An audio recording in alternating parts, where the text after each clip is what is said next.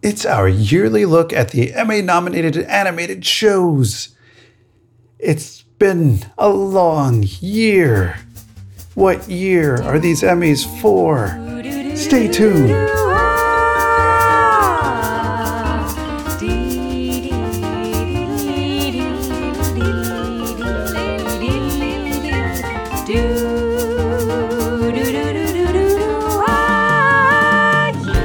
Good day and welcome to Writers Animated, a podcast about, what are we about? Storytelling and animation and award-winning, critically acclaimed animation that is, in many cases, fancy fart jokes.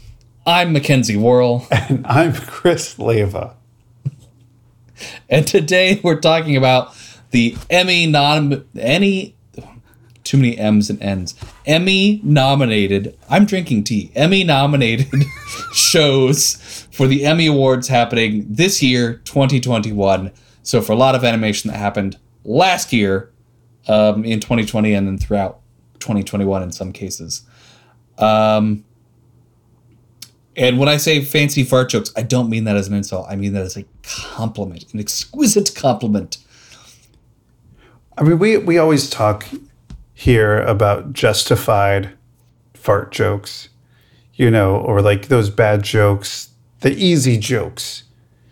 And I feel like a lot of these nominees don't go for the easy joke, or they go for the easy joke in a fun, unexpected way. It's a new, fresh, pine-scented fart joke if it happens. I mean, it really takes skillful writing to do the easy joke in a new way. Mm-hmm. That's a good way to put that. I have nothing but respect for, good new flavors of easy joke. Love it. Yes.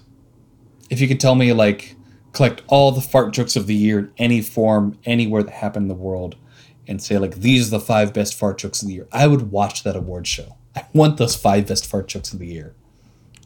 Well, here are the nominees for just...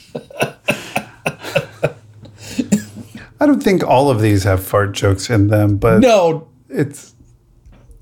I'm definitely exaggerating. Yeah, read us the nominees, Chris. Sorry. So the nominees for... Well, there are 2 Emmy categories that we're going to talk about. We're not going to go into depth on all of the possible nominees and everything. We're just going to give you a little bit of an idea about why these particular episodes or these particular shows might be nominees. So we have the Outstanding Animated Program, and then we have the Outstanding Short Form Animated Program categories. For Outstanding Animated Program, the nominees are Big Mouth in their Season 4, Episode 1, The New Me. Bob's Burgers, the episode Worms of Enrearment.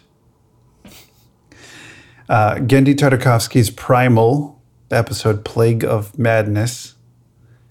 South Park, the Pandemic Special.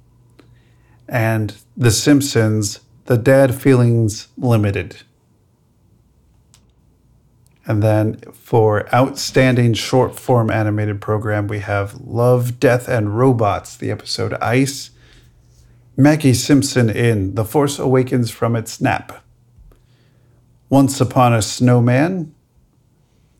And Robot Chicken Endgame. And in this episode of Writers Get Animated, while we may not spend too much time on any individual one of these, we're going to cover them at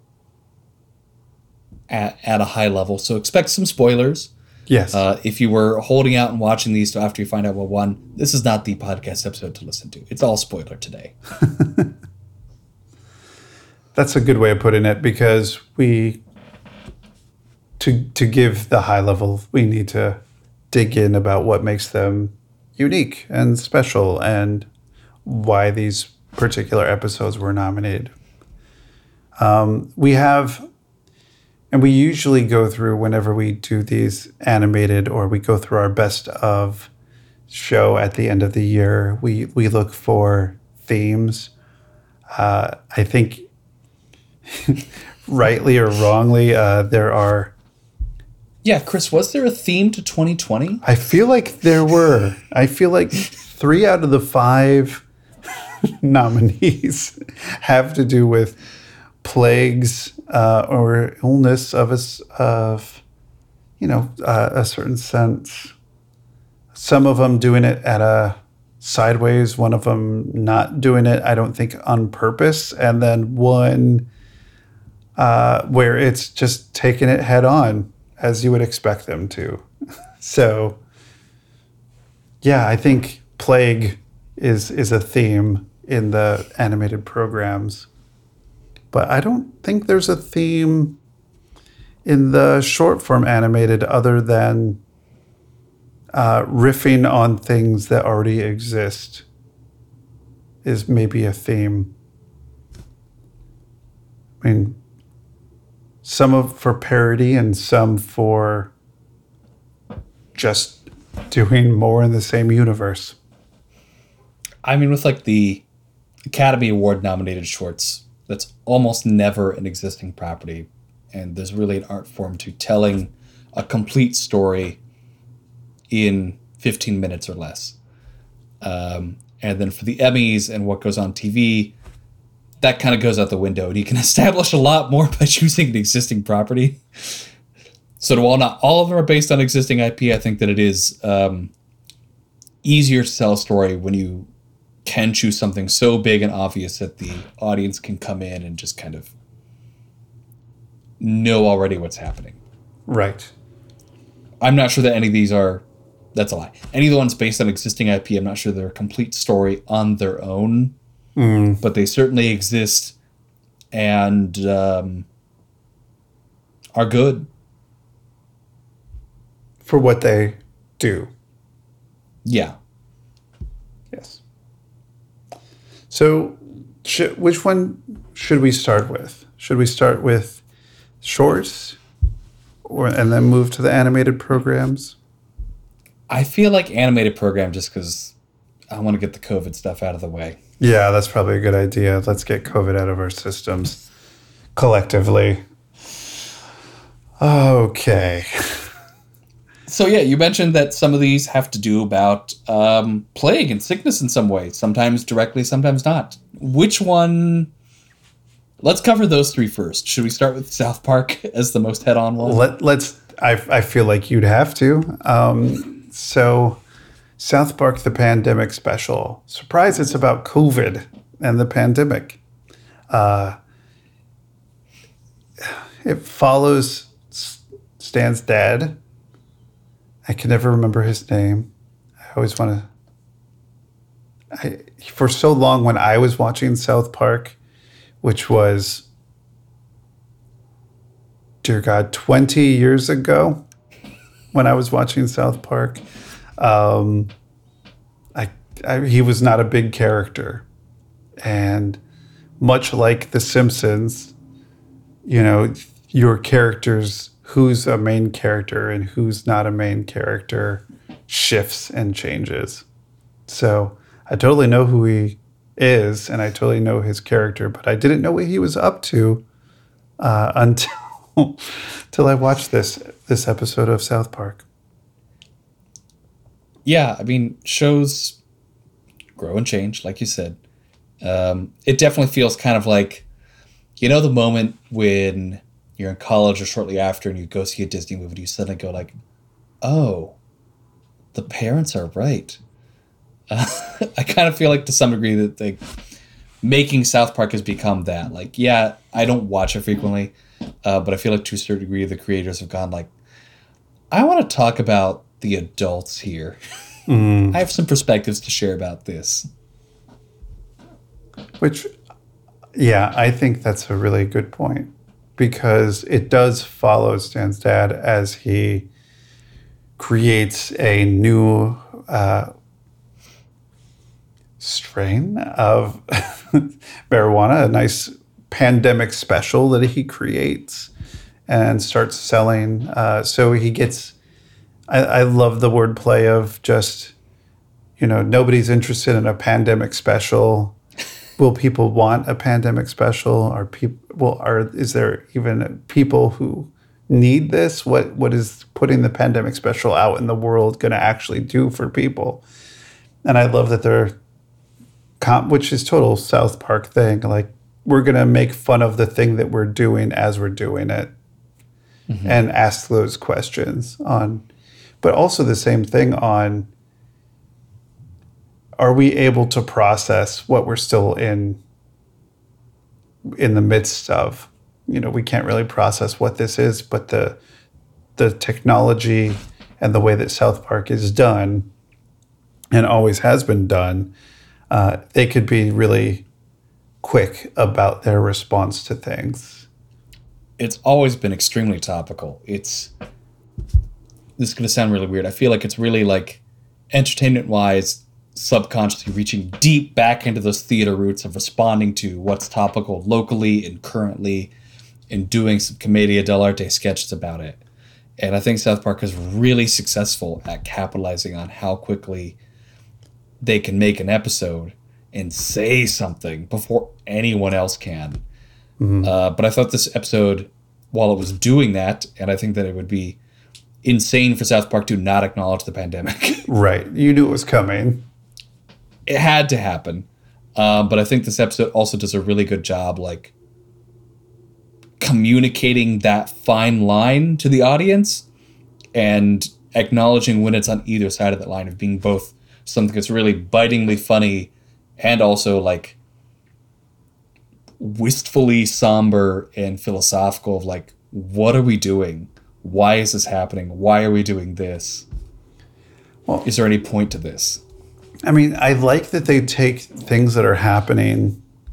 So the whole idea of defunding the police, and what if that happened in South Park? So the police have been defunded. The teachers all don't want to go teach because of COVID. So now the police are in charge of teaching. So how can they make a comment about that at the same time?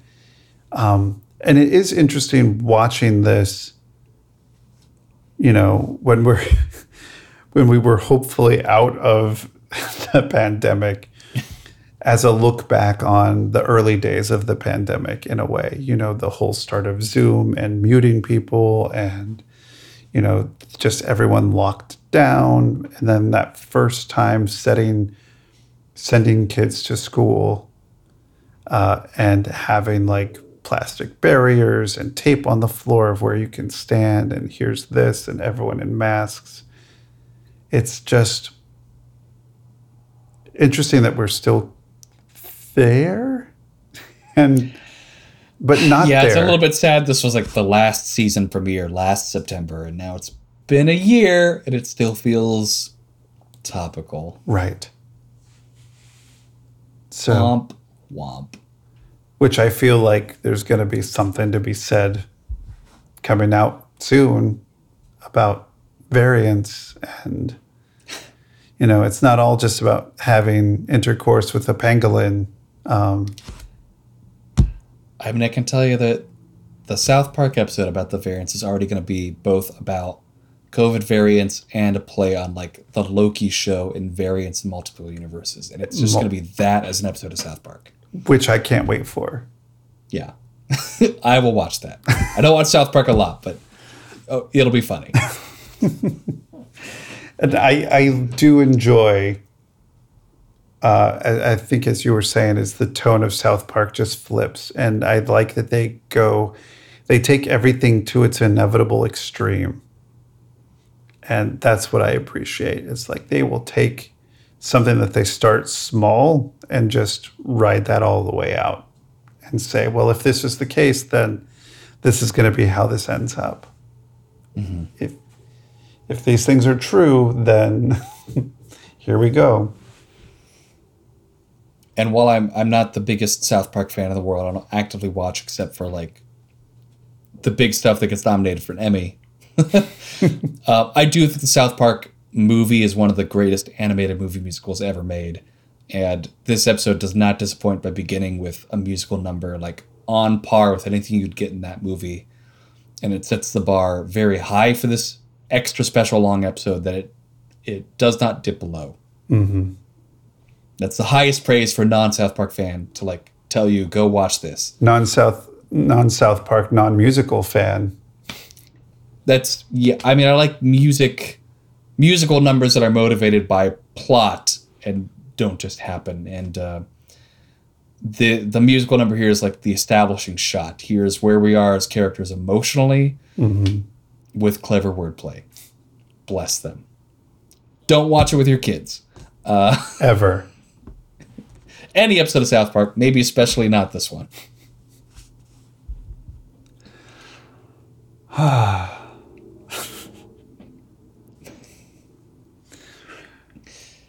Shall we talk? Where do we go next? Should we go to COVID adjacent? Yeah, And let's go do to COVID adjacent. Bob's Burgers. Yeah. So Bob's Burgers, Worms of Enrearment. It's about worms, butt worms. A plague of butt worms going through people and making sure to wash your hands. But somehow at school, it still happened. And it's going through the whole family now, having a case of butt worms. And Gene, the uncleanliest of the children, is the one who has the butt worms. And that's like DEFCON 5. Because if you have to like wash your hands and be clean and like respect social norms and boundaries, Gene is not the child you want to have that problem. And I think this episode, regardless if it was actually made with COVID in mind, which it might not have been based on timing. I feel like it had to have been, though. Like, when did it... How long does it take to make a Bob's Burger? Longer than a South Park. Right? But I feel like it could have... It had to have been. The amount that they talked about hand washing and you're going to get it. And Linda just trying to get back to normal life. And just go to the concert and live, like, just leave the house and go do something how could it not be about COVID? Or it just resonated. It just happened to exist and it resonated with everyone based on topical events. If it was made with COVID in mind, I do appreciate they, like, walk the fine line of, like, not shaming anyone. And just kind of, like, find a way in the Bob's Burgers fashion, like, talk about, like, this happened. It sucks. We're a family. We're doing it in this loving way. Like, I don't want your worms, but, like, you having worms is not your fault.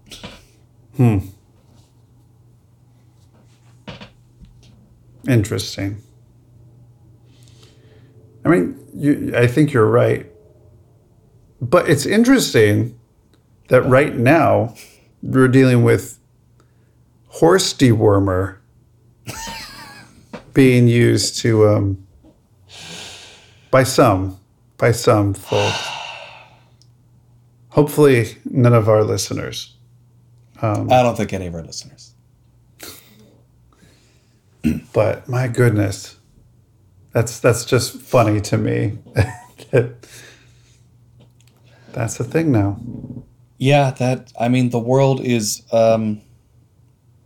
a joke out of an adult animated program, Emmy-nominated episode at this point. So, yeah. What jokes are they going to be able to make after these years that we've lived through? Nothing. It's all done. It's all been used. Goodness. Do we have anything else to say about Bob's Burgers? No. Okay. So I guess that leaves us with our third COVID-adjacent one. Genndy Tartakovsky's Primal, Plague of Madness. Right? Is that the last one? That is the last one I was thinking of, yeah. Okay. No, it was Big Mouth. Which is nope, not going to say a bad thing about Big Mouth. Because I enjoy Big Mouth. I was just going to make a joke, and I didn't want the creators of Big Mouth who listen to our podcast, obviously, to be like, oh, does he not like pot? I was like, no, I do like Big Mouth. Yeah, I know I'm personally judging the Emmys, so I take it very personally here. This is a very hard year to choose between. I feel like everything nominated is actually a really good choice. Well, spoilers for me. I feel like Plague of Madness, out of all of them, like handles its subject matter in the most interestingly and strongest animated storytelling of all of them. I definitely agree. It's the best animated and best told visually, and kind of like the way that you got to appreciate a writer who can do a new, fresh take on a fart joke. Plague of Madness is a new, fresh take on zombies? Yes. Question mark? Zombies and dinosaurs.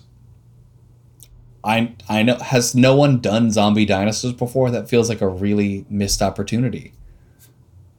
And even if they had, this would be different than what was done before. Yeah. I was definitely on the edge of my seat the entire time, and it felt like a much longer episode than it was. A lot happens.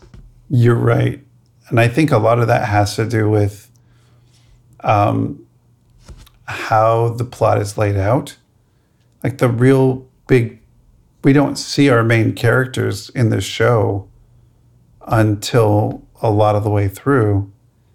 We just get this idyllic scene of these long-necked dinosaurs just chilling and setting up how lovely their life is. And hey, here are the nests of eggs.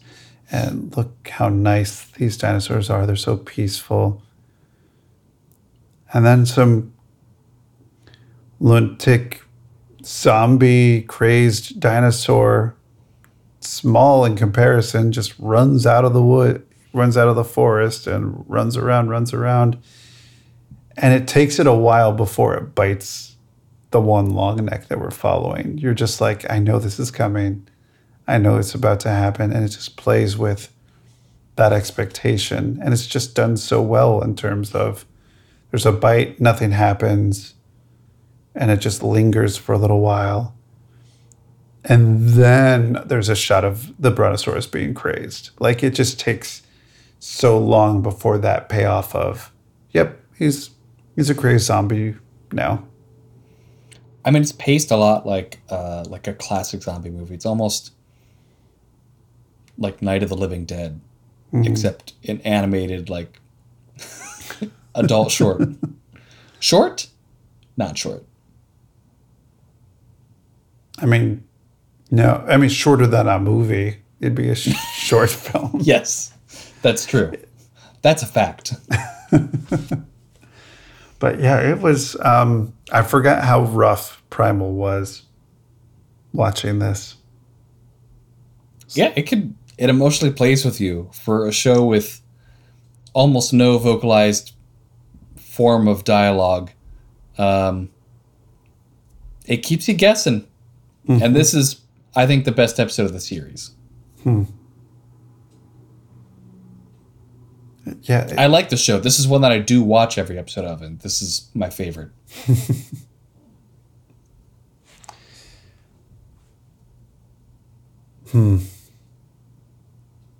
I'm just thinking of the scene where they're stuck in the cave and then trying to sneak out and think that the dinosaur's like finally dead, and then just how long that takes and how excruciatingly slow it is for them to tiptoe and go past. And it's like, what is happening?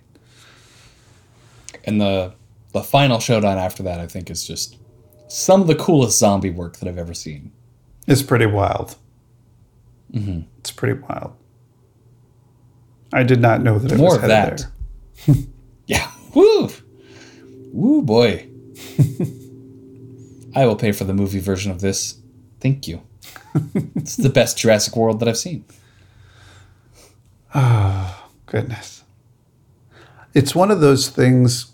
Have you ever seen a movie where you're like, wow, that was really good and really meaningful, and I hope I never watch it again? Oh, yeah, Requiem for a Dream. That's exactly, yeah. That's exactly the one thing that I think of with that. I watched that movie, watched the whole credits in the dark because I was like too traumatized to like turn off my computer. And I like stopped, was like, that was a really good movie. And sure enough, because I loved it so much, I went out and bought the DVD. I never watched that DVD. It's just a DVD that I bought because I liked the movie, and it's never been used. I think I did the same thing with Seven. Like I own this now. Congrats, studio. I've never watched it. You got our money because the movie's so good. Doesn't mean we like it any less. It was just a mistake that I shouldn't have bought it because I don't ever want to watch that movie again. It's great. If you haven't seen it, I recommend it. Both of those, both Seven and Requiem. I'm never watching them again. So thank you, Kendi. I will watch other episodes of Primal, but I don't know if I could ever like rewatch an episode I've already seen. Like, I feel like I could watch the new surprising ones and see where the story's headed, but I'm like, that's that one. I don't think I could do that one again.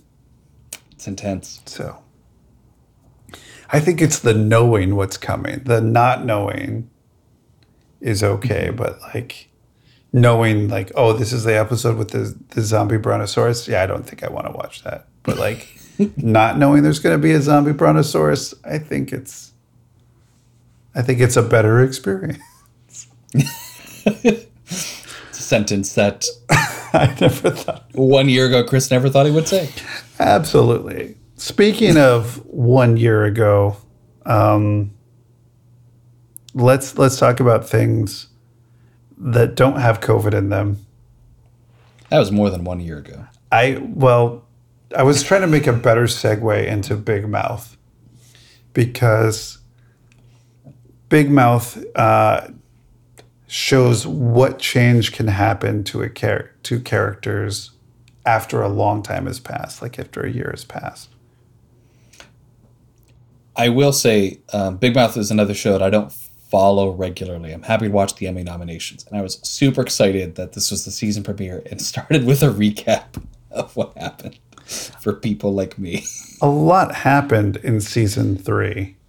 And I feel like Big Mouth is having some of the same, I don't want to say issues that South Park and The Simpsons have, which is it was about these couple of main characters, but now we've done a good job trying to give everybody a story. And so now we have to follow everyone's through line. So it's not just like everyone's a throwaway story. We've had to keep stories going and through lines going, which isn't bad. I think it just happened a lot sooner for Big Mouth because we're only on season 4 now. And it's like, I don't know who's doing what.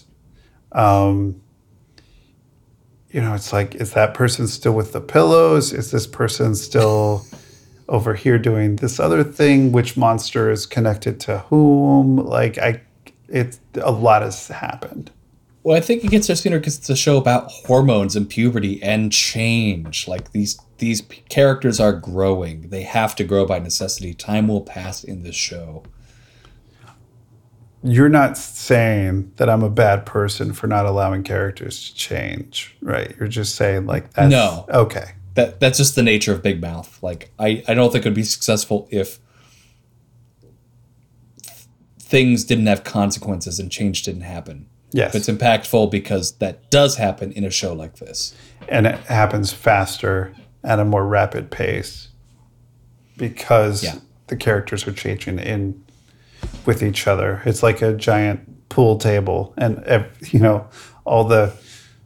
think this is an apt thing to say. And all the balls are just hitting each other all over the place. Yeah. That's fair. I did love, speaking of side characters, I forget her name, but she was in the B plot of this episode. The Nick Kroll as a girl. The blonde, character. Yes. Yeah. In my household, we do love the Kroll Show short Publicity, which is about 2 Liz's running a PR firm. That's amazing. Love that. There's like 5 of them, and they're all brilliant. England, London, England. And I feel like the blonde girl character, that's just Nick Kroll as a girl, is a continuation of his publicity character, and I live for her. I'm so glad she got like more screen time in this episode. They have been building her up quite a lot. It's one of those characters that started off as a side joke and now is given some heart and backstory. And it's nice when that happens, but not too much heart. Like, still, I don't want to say theater of the grotesque, but I feel like a lot of these characters are like, let's still keep it a little bit funky and weird. So, yeah, it's like, here, let's give them heart, but we won't take it completely seriously. They'll still be like 70% of a joke. Yeah.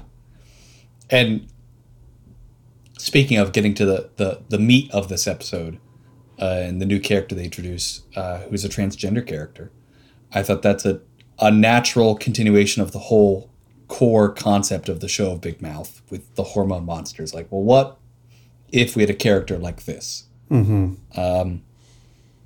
they do that in a way that I think is, I mean, not being transgender myself, so I can't speak for the community in any way.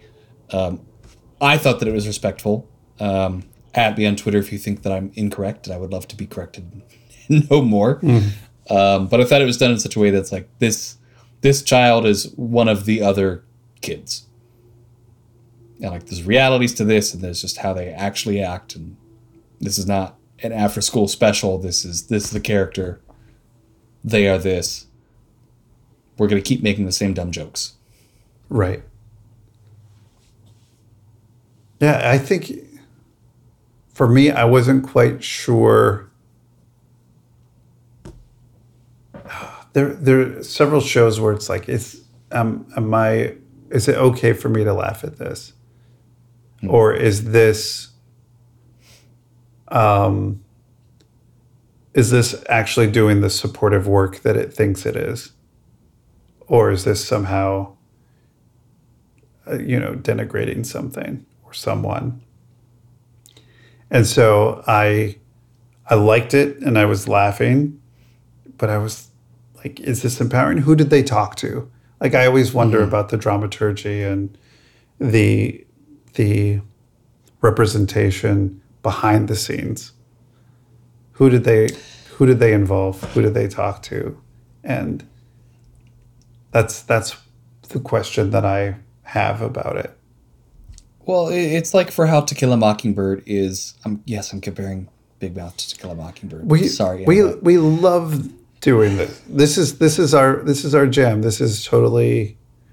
This is our vibe. I realize the absurdity of what I was saying as I was leaving my mouth. But To Kill a Mockingbird, and this is not denigrating Big Mouth in any way. To Kill a Mockingbird is a story about racism for white people, from white people, by white people.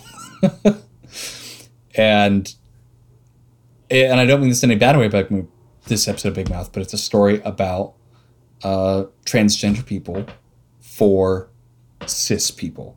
And what it values, it's not done in the after-school special way. It's not like, well, you shouldn't react like this, children, to your friend. It's like, the boys are going to make fun of this character and ask dumb, stupid questions, and we're not going to overtly say why that's bad. We're going to show you the emotional arc of the character as they come to terms with how their former friends see her, and making friends with Jesse? And bearing the hatchet. I'm bad at character names here. I know, we're really bad at these shows that we don't watch every episode of. We're not sure. Yeah. So I saw what they were going for with the arc, and like, it's not overtly preachy, like a Seventh Heaven special or something about this. Pulling it out of a hat. It's probably really, Seventh Heaven would be offended and Big Mouth would be offended by that comparison. Both of them.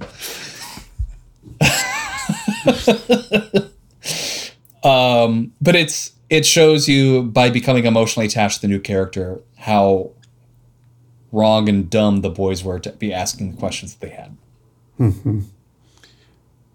But knowing that those are questions that middle school boys are going to have for their friend. It's the reality of right now and where we are as a culture with the idea of someone being transgender. And Big Mouth doesn't ignore those realities. It's like every 2003 episode of anything that dealt with any gay character that had the inevitable plot of like, don't say that's so gay. Like, I never want to watch one of those again in my life. But that all happened in the early 2000s. And that was the reality, and that's what happened. So you're saying they were meaningful, they had an impact. At the time. But you don't, but I don't ever want to watch it again. Yeah, like, thank you, straight allies, for teaching other mainstream straight people not to do that. It wasn't for me. It never was. I'm glad that it existed. I'm sure that the Simpsons of Big Mouth is... I am sure there are transgender people out there who are glad it exists, but I don't know that this was made with them as a target audience in mind. Understood. Again, I'm not saying anything bad about Big Mouth. That's just my feeling and takeaway of how it was made. And it's okay. Cool. Shall we talk about The Simpsons? Oh, yes. I've been waiting to talk about this one. Have you? Okay, well, go. What would you like to say about the Dad Feelings Limited, which I am really... I have to say one thing before. It did take me the entire episode to realize that I should have expected from the very beginning, I should have expected a Wes Anderson parody based on the title. I just didn't get the title as something related to Wes Anderson. I mean, they did choose like the least known Wes Anderson movie title. Yeah, I suppose, but yeah, so that's in there. That's that. This is an episode that I'm putting in my pantheon of all-time great Simpsons episodes that happened like after season 8. We've previously talked years ago in this podcast about their non-Treehouse of Horror Halloween episode they did in season 27, and how amazing that episode is. One of the all-time great Simpsons episodes. And I think this is pretty much on par with that in terms of the story that it tells, the jokes that it makes, and what happens. Loved it. Love it. I think The Simpsons are nominated for an Emmy every year, and sometimes I'm kind of like, that one? Okay. And this one, it's like, oh, yeah, thank goodness. what is it about this one in particular? Is it just the characters, the storytelling? What is it about this one in particular that hits so well? I think it tells a story that is topical in a Simpsons way right now, number one. Number two, it's a full, complete story arc without like a lot of random stuff along the way. Mm-hmm. Like it all is connected to the main story. Much like the Halloween one we talked about, where it's all about like Homer and Lisa's relationship, and that's the whole thing. And this is not really about the main characters of the show, but it's about comic book guy and not wanting to be a dad. Mm-hmm. But it tells that complete story and transformation there. Number three, it's about comic book guy, who I love, and also brings back Kumiko, his wife, after like she had like a couple episodes when they got married and then like disappeared. Never heard from again. It's like, oh, Kumiko, you're still here. Thank you. And number four, I think that all the jokes land and are funny and have to do with the plot as well. I wrote down one line that I loved that I thought was just the funniest joke, and it feels like the whole episode evolved around that line, and maybe it was supposed to be about the Simpson family originally, and they realized it just didn't work for them dramaturgically. It's when they're talking comic book guy's dad, and he's like working on his own collection and telling the Simpson family, we're not a family to rummage through the past, emotionally speaking. Yes, it's a family of collectors that rummage through the past, but the dad is saying controversially, we don't rummage through the past emotionally, just physically. I do find it really satisfying when The Simpsons is able to link character and theme with pop culture parody in a way that just works more for the character as opposed to something that feels tacked on like a skin that doesn't fit. I mean, it doesn't happen as often, but this was a really wonderful marriage between those things. Like it didn't, if I didn't know Wes Anderson movies, which I mostly don't, but if I didn't know Wes Anderson movies, I think it would still be a good experience to have this. The way it was told worked for what they were getting across for Comic Book Guy's character. Yeah. And all the characters, especially the Simpsons, are consistent in their character. It kind of gets back to the root without them being exaggerated ideas of who they were in season 2. Like, Homer is a dad who makes questionable decisions but loves his family. Marge is meddling, but not like overly meddling and nagging. And like the kids are kids and haven't seen the Simpsons universe equivalent of Back to the Future.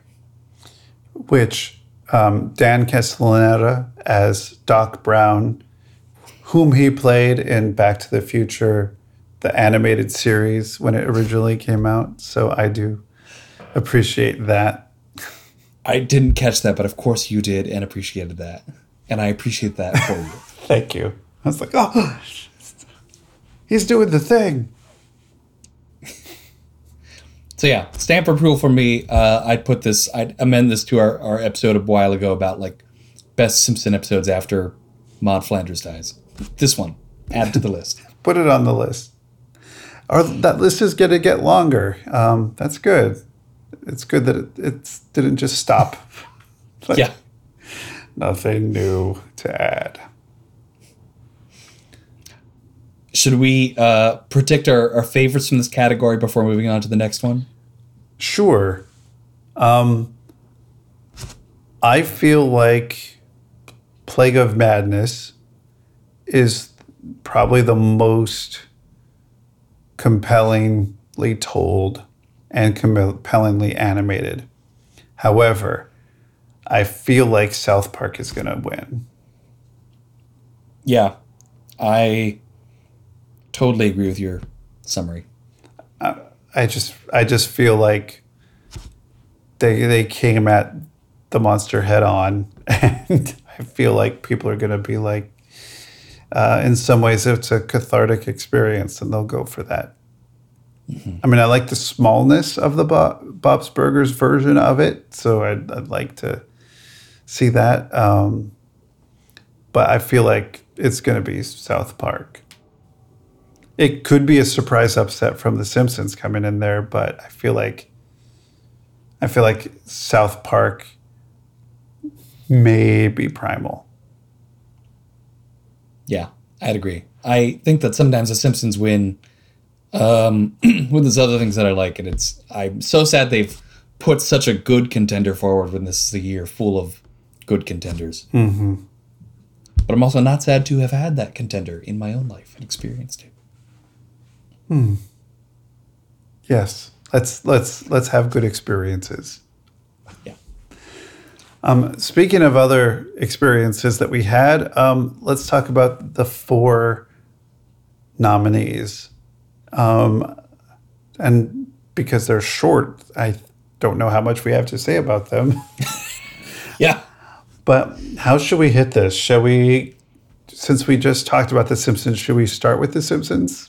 Let's keep it going. The Simpsons train is still rolling. All right. So Maggie Simpson in The Force Awakens from its nap. I think they'd be the first to admit and say that this is Simpson synergy. Oh, Simpsonergy? Simpsonergy? This is Disney going, we like Robot Chicken parodying our things and saying new things, but we don't own Robot Chicken, so we need something that does that. The Simpsons. We own those, right? You make random shorts that aren't available anywhere, like all your election shorts. Like, Make some for Disney Plus, please. So here we are. This was the first. This is the second Simpsons short made for Disney Plus, but the first one riffing on a Disney Plus thing. Yeah. First one, because of course the most recent one that just came out riffing on Loki will probably be nominated next year. Right. That's fine. Yeah. That one had Tom Hiddleston. It did. This was just Maggie Simpson. And it was mostly silent. So this was, I feel like it was great. How many Star Wars sight gags can we do in 2 minutes? Make it happen. Like, let's just make it happen. Because that's all it is. Because it's Maggie. There's no dialogue. They don't have to pay Julie Kavner as Marge. Like, let's just go for Simpsons sight gags of Star Wars. And the overarching plot being Maggie's in a new daycare and she loses her pacifier and needs to get it back, as in most Maggie Simpson plot lines. Right. Except this one is a Star Wars, not themed daycare. It's just a Star Wars daycare. Existing in Star Wars out of time and space for any of the plot of the movies you know and love. Where it's just a mashup of every possible, like Ahsoka's there, but grown-up Ahsoka is there. I appreciate that we got Ahsoka in The Simpsons. And for that alone, I appreciate that this exists. Like, that's the only main character that you get to. Everyone else is like a play off one of the main characters. Oh, that's like BB-8's there. And yes, and lots of BB-8s are there. A lot of computer-generated BB-8s are there. Yeah. Also, for some reason. Also, Obi-Wan is making PB&Js. Oh, okay. I assumed there was like a riff on him, like the General Grievous diaper changer. Oh, yeah, I mean, odds are it is a riff. It's probably not Obi-Wan. It's yeah, but like Ahsoka's like the most true to her original design and character and status for some reason. I'm glad Disney and Lucasfilm was like putting Ahsoka everywhere. Synergy. What did you think? I'm really curious about your thoughts. This ends with Star Wars rules. Yes. How do you feel they did in terms of defining Star Wars rules? I don't remember all the rules, but they weren't wrong. Okay. I do remember that.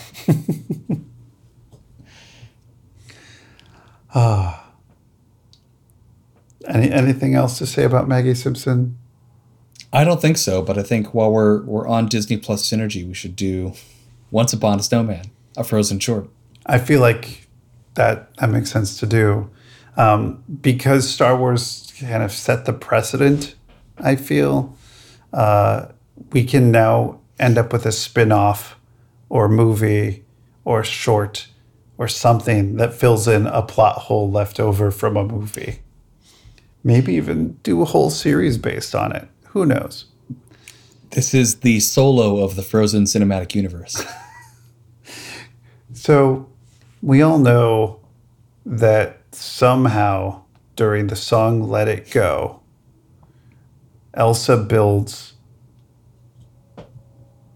Olaf as a snowman and walks away and creates her castle.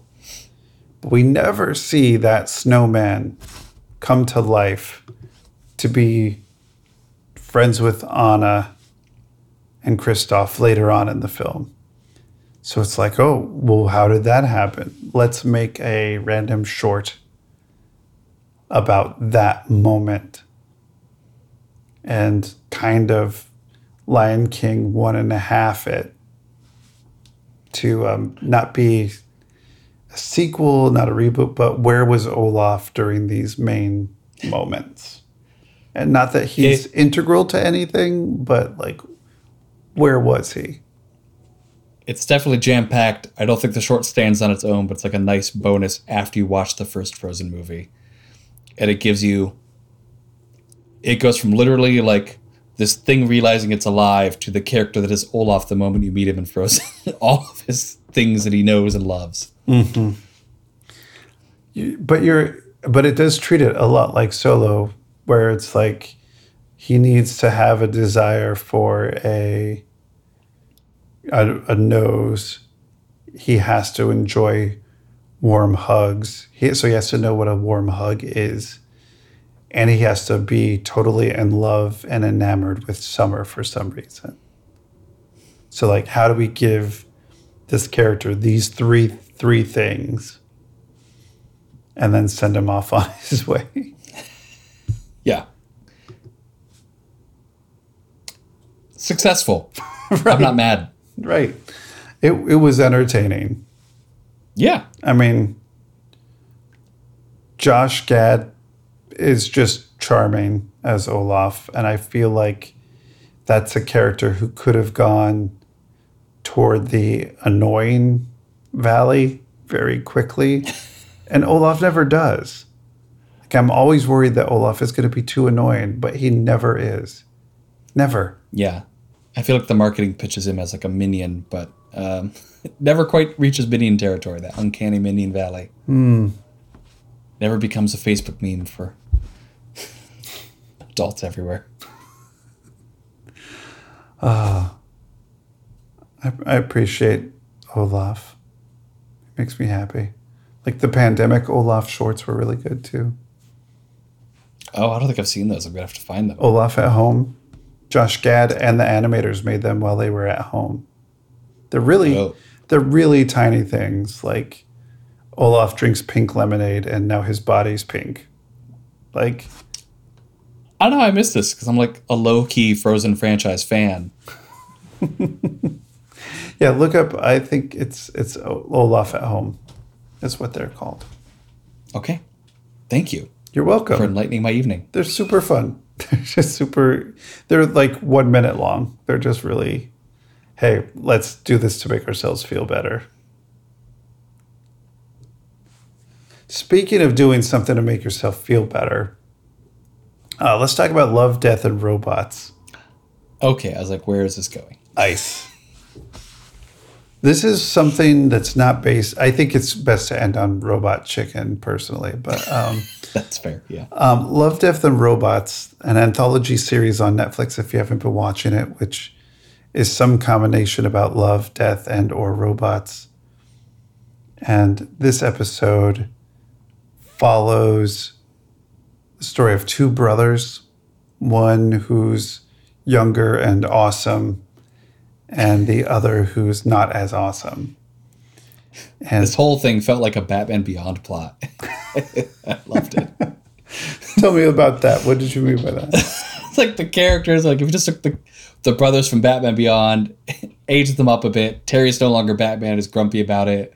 And like his younger brother got like spliced and did like the future DNA stuff. This is their relationship now. It's like, this is animated like that. They look like those characters. So my headcanon is just Batman Beyond. I like this. This was very visually engaging and pretty. And it takes place not on our world, probably not in our reality, in another planet, mostly ice. And there are space ice whales under the ice. Yes, that is their technical name. Glowing space ice whales. And the two brothers go out with the really strong brothers' friends to go out on the ice to tempt. They're all modded. Yeah. Yeah. To go and tempt out the space ice whales to the surface and race and try to beat them back to be safe as a thrill that these modded folks do. But it's never super explicit, like how they're modded or what that is. Right. And whether that matters to... I mean, they're definitely acrobatic and nimble and fast and strong. But it's like, or were they modded because they did something, or was it modded because they smoked that weird glowing pipe thing, which then the unmodded brother does? I don't know. It was engaging. I like watching it. I definitely am left with questions like what was the story about? There's a moment where the modded brother hurts his leg, which forces the unmodded brother to pick him up and run with him and make it, because the unmodded brother's falling behind and having trouble, and then he suddenly gets energy because he has to save his brother. Then we find out that his brother wasn't really actually hurt at the end. Oh, I thought he was. Was he still? See, I thought he was still limping at the end or something. he didn't look like he was limping to me. It looked like the brother was like, hey, you just walking now? I guess we have to watch it again and be like, what happened in this short? Because I thought it was like the mod brother was like, see, I did you a favor to make you, to get you motivated so you could save our lives. But maybe I could That would be wrong. a story arc, and I do like that take. If it's wrong, it's not a good take. But yeah, I was just trying to figure out the peer pressure angle, or if it was the brother angle. I'm not sure.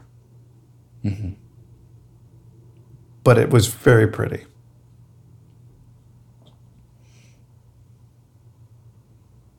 I think on the opposite end of the spectrum, we have our next short. Yeah. Robot Chicken Endgame. And I don't think they take it as an insult that they're not pretty. That's the whole style. Right. That's the point. It's a choice. I'm interested to see if there's more Robot Chicken after this, because I think you noted this feels like a series finale. And I agree, but I think Robot Chicken has felt like that before. And the intro keeps changing every time they come back. And so who is the zombie robot they're going to have in the intro next time? I don't know. It just feels final. But it does what Robot Chicken does. I like that it had sort of like an arc to it. Yeah, it was. I at first was like, is this like a choose your own adventure short that like I'm not on the right streaming service or platform to actually choose? It's showing me the default options. It's like, oh no, it's making fun of this. Okay, cool. It just took a minute for me to like get to the part where it was making fun of it.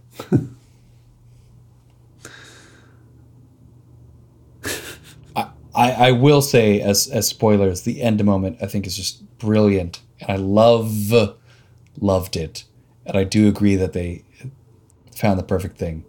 The evil doctor from the intro gives a big speech that he's been showing TV to a test subject for years, trying to determine what the perfect joke is. What's the perfect joke? We've been looking at everything, every possible joke, every possible variation, to scientifically determine what the perfect joke is. And he's giving this speech in front of like his Academy of Science people or whatever. He says, we finally figured out what it is, and I have the perfect joke. And he opens the envelope, moment of silence, just goes, La La Land. And that's the end of the episode. And I agree. It wasn't what I was expecting, but it is a pop culture moment that Robot Chicken would make fun of, even if it's not a property Robot Chicken would make fun of. It's the perfect punchline. It's just long enough since it happened to solidify that pop cultural Oscars moment as an ongoing meme, which it already was. It's just perfect. Anytime you're not sure what to do and you're giving a speech, just go La La Land and walk off the stage. It's a great joke. I was talking about joke setups with my wife over the weekend, and just thinking about, I said, look, the best jokes know about expectations and it takes your expectation and either subverts them in a meaningful way, or it either denies or just gives in to those expectations in a satisfying way. And some jokes will do multiple twists and turns to get you there. Will deny your expectations and then totally pay them off in the next. I do like, those are my favorite. Like, we'll subvert. No, we'll actually pay it off for you. Like, those are my favorites because it's that delight. But this one just totally subverts, but it just gives but it also does, how do I want to say this? Your expectation is that there is not, like, it's going to be dumb. Like, that's your expectation. Like, there's no possible way that this joke could be anything. And then, but you're just waiting for a joke. Yeah, you're at least expecting something in the form of a joke, not realizing that you're already in the joke. You've been incepted into the joke in this bit already. The setup is not what's being said. The setup is what you're seeing. Exactly. And it's the layer of, like, La La Land being the wrong answer at the Oscars. So, like, is it the perfect joke? No, it's the wrong answer. But that's the joke. It's perfect. It is the perfect joke. Well, it's also not the perfect joke. It's wonderful. So, talking through this category, which do you think is going to win? I think for sheer recognizability and doing what it's doing, maybe alone, I think the Maggie Simpson short is going to win. Really?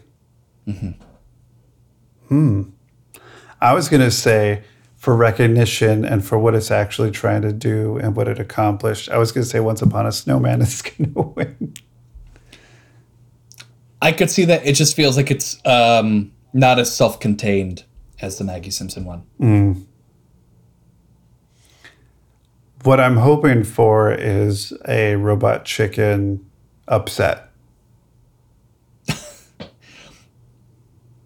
I could see that. Have they won an Emmy before? They must have. Have they? Did they win last year for the one we talked about? Did they? They've been making that up. Now we have to look. Sorry. You thought we were at the end of the podcast because the part where Mackenzie Googled something.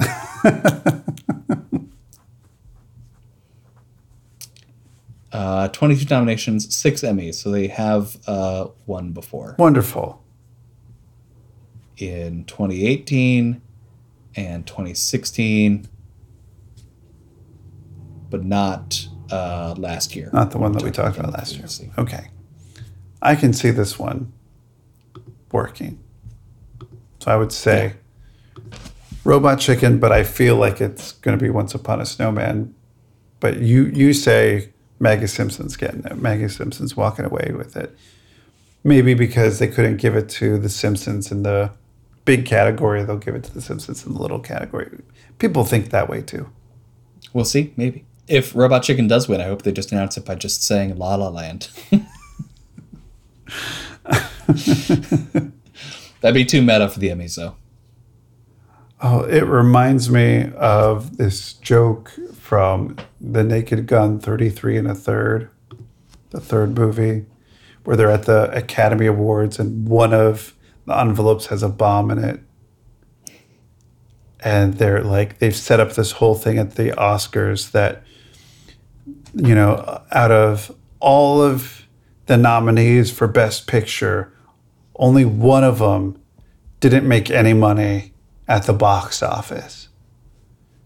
And then he gets up there and he's talking on his headset or something. And he opens the envelope. He goes, "It's The Bomb."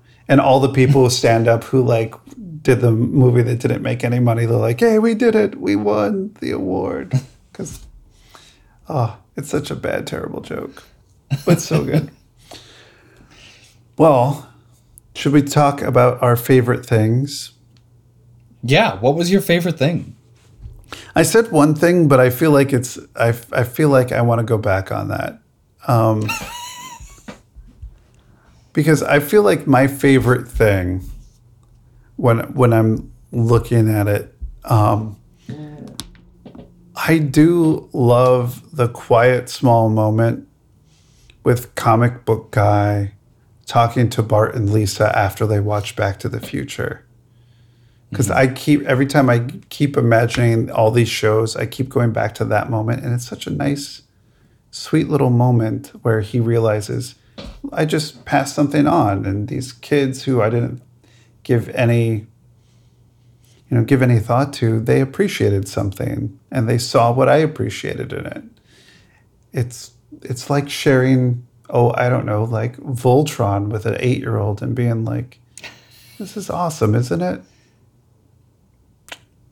So nice. Yeah. Hits home for us nerds. How about for you, Mackenzie?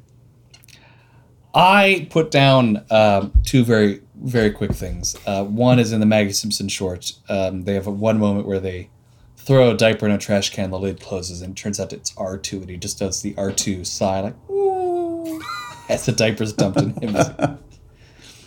Funny. I see it. But my favorite overall thing is the South Park opening song that Cartman sings. And it is just such a pandemic mood. It spoke to me on like a deep molecular level. Can't get over it. Because, of course, we talk in life about living. Am I really living? Am I living my best life? And Cartman sings a song that the whole chorus is, this is what I call existencing. It's like, that is what we're doing. We're existencing right now. And he's finding joy in it. And I, too, can find joy in existencing without living. It's a funny wordplay. It's a great song. It's a good character moment. Very clever A+. Double plus good.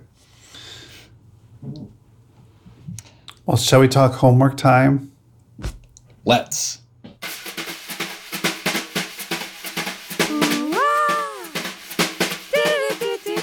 For your homework, things are getting a little nuts. We are going to have you take a look at some changes between two very famous characters and see how they've changed throughout the years. And yes, of course, we are talking about Chip and Dale, the lovable chipmunks. So on Disney Plus, you can find all three of these things to track the character development and the different ways these stories are told. You can watch the short Food for Feudin from 1950, I believe, or the 1940s. It's an older one. Chip and Dale episode. Animated short. And then you could watch Chip and Dale Rescue Rangers, episode 23, An Elephant Never Suspects. And then you can watch the new series, Chip and Dale Park Life, episode 4, which includes A Nut You Can't Refuse. And we'll just see how the storytelling has changed and what has stayed the same for these two lovable characters. Which is also something you could say about Chris and Mackenzie hosting this podcast. That's the subtext. That is the subtext. As always, thank you to our engineer, Nigel Catino, and to Jacob Reed and the Champagne Drops for our theme music. Let us know what you agree and or disagree with on Twitter at WG Animated. And you can find links to show notes and other things at writersgetanimated.podbean.com. And I don't know if we know who the winner is by the time this airs. We're on top of our game. We won't know. We won't know. I guess we'll tell you next episode. Good night, everybody.